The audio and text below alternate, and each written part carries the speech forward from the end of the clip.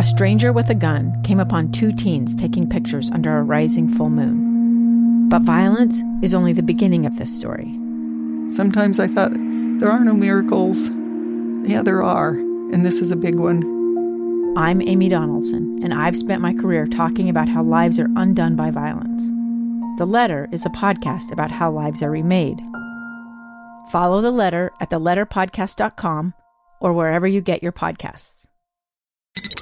KSL's top stories on the coronavirus. I'm Maria Shilaos with your daily coronavirus update. We are learning some more about the Omicron variant. Listen to the latest from ABC's Alex Stone. In a new technical brief, the World Health Organization says Omicron appears to have a, quote, growth advantage over the Delta variant. It's spreading quickly in South Africa and Europe, and the WHO believes Omicron will outpace Delta where community transmission is happening. Yet preliminary findings suggest Omicron might cause less severe illness than Delta, and cases of Omicron in the U.S. and Europe have been mainly mild.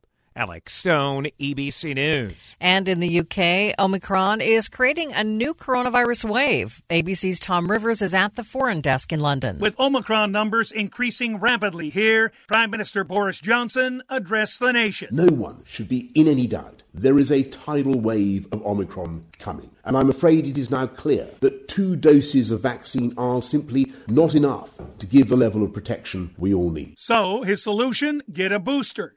Currently, across England, only around 10 people are hospitalized with Omicron. So far, only 1 person is known to have died of it here.